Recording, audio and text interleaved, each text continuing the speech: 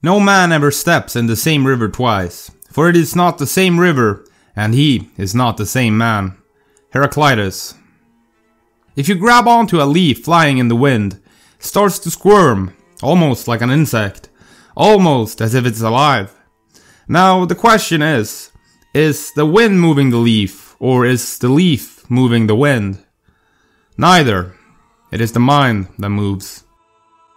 Greetings, mortals. I'm your host Simon. Welcome back to the Library of Gnosis. Time is the moving image of eternity. Plato. What did Plato mean when he said this? Well, to put it as clearly as I can, your consciousness shifts through billions of motionless and timeless static parallel realities at billions of times per second, simulating the act of movement. You're constantly traversing through countless parallel realities. As the sentiment in the opening statement highlights, it is the mind that moves. Your mind is outside of time. It is the preceding cause to time itself. Your consciousness is what we would perhaps call a quantum object, as it can move both forwards and backwards in time. Time, if you look it up on Wikipedia, it is categorized as physics. Maybe it should be put under the psychology category instead. Let's use the logic and physics of the universe to verify this from a scientific perspective. Reality is merely an illusion, albeit a very persistent one. Albert Einstein, supposedly. An article from the Digital Journal titled, "Scientists Show Future Events Decide What Happens in the Past," explains quantum time, if you'd like to call it that. Quote, "The Australian scientists set up an experiment similar to the double slit one to try to estimate when particles took on a particle or wave form.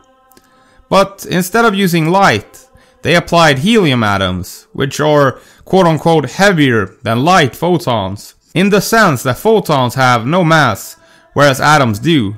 This was significant," they said. Quantum physics predictions about interference seem odd enough when applied to light, which seems more like a wave. But to have done the experiment with atoms, which are complicated things that have mass and interact with electric fields and so on, adds to the weirdness, said PhD student Roman Kakimov, who was involved in the experiment. Nevertheless, they expected the atom to behave just like light, meaning that it would take on both the form of a particle and or a wave. This time they fired the atoms at two grate-like forms created by lasers, although the effect was similar to a solid grate. However, the second grate was only put in place after the atom had passed through the first one, and the second grate wasn't applied each time, only randomly, to see how particles reacted differently. What they found was that, when there was two grates in place, the atom passed through it on many paths in a waveform, but when the second grate was removed, it behaved like a particle and took only one path through. So, what form it would take after passing through the first grate depended on whether the second grate was put in place afterward. Therefore, whether it continued as a particle or changed into a wave wasn't decided until a future event had already taken place.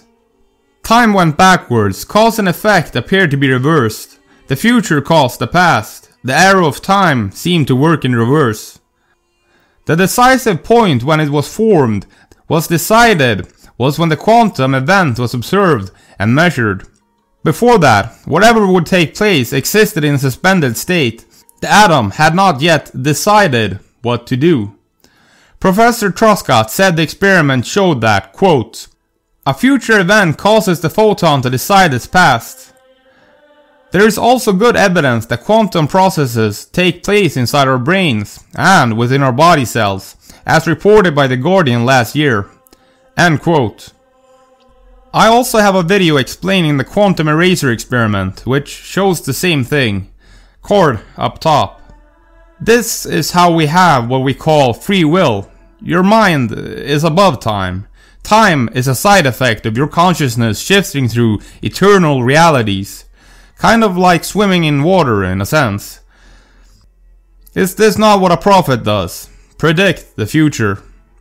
The English word prophet is a compound Greek word from pro, in advance, and the verb phesein, to tell. Thus, prophetes is someone who foretells future events and also conveys messages from the divine to humans. In a different interpretation, it means advocate or speaker. In Hebrew, the word navi, spokesperson, traditionally translates as prophet. The meaning of navi is perhaps described in Deuteronomy 18:18, where God said, "And I will put my words in his mouth, and he shall speak unto them all that I shall command him." Thus, the navi was thought to be the mouth of God. The root nun bet aleph, navi, is based on the two-letter nun bet, which denotes hollowness or openness. To receive transcendental wisdom, one must make oneself open. People sometimes also have prophetic dreams, meaning they have dreams that turn out to actually happen in their life, among other strange phenomena. Viscount Ilya Romanovich Prigogine was a Russian physical chemist and Nobel laureate, noted for his work on dissipative structures, complex systems, and irreversibility. His reprise is "Time precedes existence." In contrast to the views of Newton and of Einstein, Prigogine points out that statistical and thermodynamic physics can explain irreversible phenomena, as well as the arrow of time and the Big Bang. The arrow of time is the concept suggesting the one-way direction or asymmetry of time. It was developed in 1927 by the British astrophysicist Arthur Eddington and is an unsolved general physics question. This direction, according to Eddington, could be determined by studying the organization of atoms, molecules, and bodies, and might be drawn upon a four-dimensional relativistic map of the world, or a solid block of paper. Physical processes at the microscopic level are believed to either be entirely or mostly time-symmetric. If the direction of time were to reverse, the theoretical statement that described them would remain true. Yet, at the macroscopic level, it often appears that this is not the case. There is an obvious direction, or flow, of time. The symmetry of time can be understood simply as the following. If time were perfectly symmetrical, a video of real events would seem realistic whether played forwards or backwards. Gravity, for example, is a time-reversible force. A ball that is tossed up, slows to a stop, and falls is a case where recordings would look equally realistic forwards and backwards. The system is time-symmetrical. However, the process of the ball bouncing and eventually coming to a stop is not time-reversible. While going forward, kinetic energy is dissipated and entropy is increased. Entropy may be one of the few processes that is not time-reversible. According to the statistical notion of increasing entropy, the arrow of time is identified with a decrease of free energy. In his book, The Big Picture, physicist Sean M. Carroll has compared the asymmetry of time to the asymmetry of space. While physical laws are in general isotropic, near Earth there is an obvious distinction between up and down, due to the proximity to this huge body, which breaks the symmetry of space. Similarly, physical laws are in general symmetric to the flipping of time direction, but near the Big Bang, there is an obvious distinction between forward and backward in time, due to the relative proximity to this special event, which breaks the symmetry of time. Under this view, all the arrows of time are a result of a relative proximity in time to the Big Bang, and the special circumstances that existed then. In the 1928 book, The Nature of the Physical World, which helped to popularize the concept, Eddington stated, quote, "Let us draw an arrow arbitrarily. If as we follow the arrow we find more and more of the random element in the state of the world, then the arrow is pointing towards the future. If the random elements decrease, the arrow points towards the past. This is the only distinction known to physics. This follows at once if our fundamental contention is admitted that the introduction of randomness is the only thing which cannot be undone. I shall use the phrase time's arrow to express this one-way property of time which has no analog in space." Eddington then gives 3 points to note about this arrow. 1. It is vividly recognized by consciousness. 2. It is equally insisted on by a reasoning faculty, which tells us that a reversal of the arrow would render the external world nonsensical. 3. It makes no appearance in physical science except in the study of organization of a number of individuals, by which he means that it is only observed in entropy. A related mental arrow arises because one has the sense that one's perception is a continuous movement from the known past to the unknown future. This phenomenon has two aspects: memory, we remember the past and not the future, and volition, we feel we can influence the future but not the past.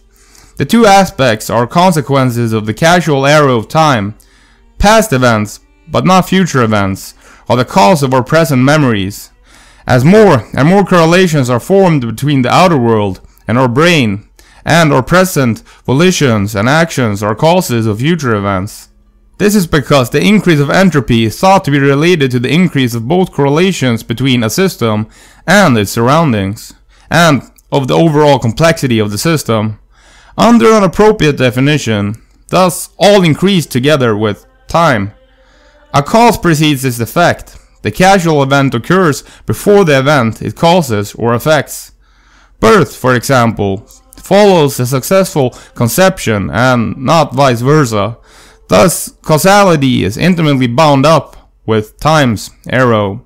An epistemological problem with using causality as an arrow of time is that, as David Hume maintained, the causal relation per se cannot be perceived. One can only perceive the sequences of events. Furthermore, it is surprisingly difficult to provide a clear explanation of what the terms cause and effect really mean, or to define the events to which they refer. However, it does seem evident that dropping a cup of water is a cause, while the cup subsequently shattering and spilling the water is the effect. Physically speaking, correlations between a system and its surroundings are thought to increase with entropy. The assumption of low initial entropy is indeed equivalent to assuming no initial correlations in the system. Thus, correlations can only be created as we move forward in time, not backwards. Controlling the future, or causing something to happen, creates correlations between the doer and the effect, and therefore the relation between the cause and effect is a result of the thermodynamic arrow of time, a consequence of the second law of thermodynamics. I mean, strictly speaking, what is time really? It is never the past, and never the future. We are constantly chasing an infinitely small present that is gone as soon as it happens. You can never actually catch the present moment. Yet, it is all there ever is. Well, I think it's about time we round off this video. Do let me know what you think in the comments below. Thank you for listening, mortal. Yes, you specifically. Thank you. See you next time, mortal. Remember to hit that bell button to stay notified. Subscribe for more Red Pill content. Do give it a like if you enjoyed it, and feel free to share it. If you want to support my work, you can find me on Patreon at Library of Gnosis. You can find me on YouTube, Facebook, and BitChute at Library of Gnosis. The audio versions of my broadcasts are available on Spotify as a podcast at Library of Gnosis. Music is produced by Coda.